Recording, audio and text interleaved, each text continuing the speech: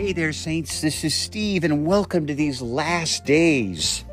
In Daniel chapter 4, we see these young men growing up. And we learn something up to this point. That God wants his children to have vision. Israel had lost a vision. God even wanted Gentiles to see what he was doing on the earth. And he got Israel there so that the king of the earth, Nebuchadnezzar, would have vision for what God is doing. And you know, there are two other kings that capture this vision that God has for the earth through Israel. Darius and Cyrus. We'll see these kings. And Belshazzar, he was too proud and he died.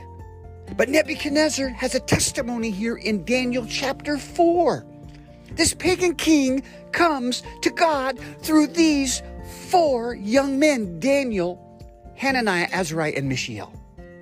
God uses them to translate a vision for the earth that God had that he was going to use through Israel in them getting back to his purpose and his testimony in Jerusalem. But there was blindness on the earth. That blindness had affected Israel. They didn't see God's vision. In Proverbs, it says, where there is no vision, the people, they perish. They run wild. They do their own thing.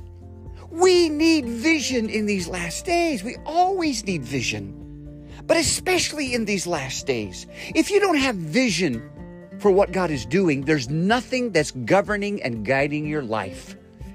Seeing what God is doing on the earth has absolutely riveted me. It controls my thoughts, my feelings, my interactions, my reactions, my relationships, my attitudes, what I do with my time and my money. And he's still working on me. But I know one thing, that there is a purpose on the earth and I need to be under that. Daniel knew this, and his three faithful friends knew this. They could not be blinded and partake of the king's meat or food or clothes or names. They did not seek to identify in that way. They stayed with a vision and purpose for what God wanted Israel to do. They did not bend even when they were to bow down to Babylon's idol. They stayed with the purpose of God on the earth, and God supplied for them. And Nebuchadnezzar, he saw their God operating, their God giving them vision. Their God was with them in the fiery furnace, but he just admired the God they worshiped. He was not under the God they worshiped. He did not have vision for the God they worshiped. But you know, here in chapter 4, Nebuchadnezzar has another vision. And this is all his testimony. And he has a vision of his kingdom, which is like a great tree that covers the whole earth, and everything was under Nebuchadnezzar. This is amazing. But yet God would take his kingdom away. There was a watcher, and this watcher, I believe, is Jesus. It's the Son of God, the Holy One, watching over the earth for God's eternal purpose. And Daniel interpreted this dream for Nebuchadnezzar, and he didn't listen. 12 months later, he was standing on a balcony in his kingdom, and he looked out, and he was blinded by his own pride. He said, "Look what I've built and done for myself. Am I not the greatest?" And before the words fell out of his mouth, that vision came true. God struck him down, and he became a wild beast. He had hair all over his body. His nails became like claws. He got down all four, and for a certain amount of time, he ate the grass of the field like oxen. And he had no reasoning or capacity. And somehow he was cared for. But then one day,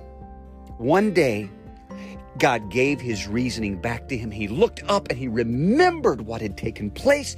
He gave praise to God. And he says here in Daniel chapter 4, he says that, "God, you are the king and you have dominion over all." Who can resist the hand of God or say, "God, what are you doing?" And at the end of this chapter, he says, God will reveal those who walk in pride and abase them, humble them. And that's what God did.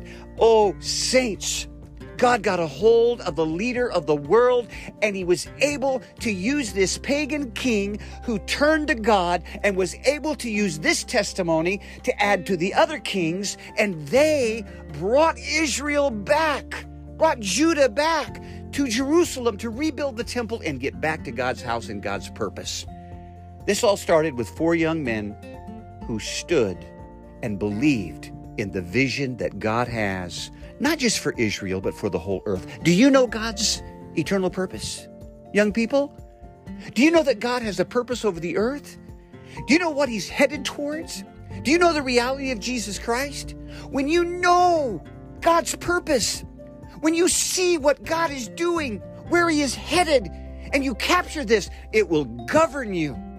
You won't be blinded if you're not controlled by what God wants. You are prone to wander. You are prone to just stay within the realm of the world, and you will not be for his purpose, and Babylon will creep into your lives. Oh, if you need help in knowing God's purpose, I'll put my email in the description. Reach out to me. Go back and listen to some other podcasts. But God has a purpose over the earth, and every believer needs to know it. Unbelievers need to know it, that they might be ready in these last days. Amen.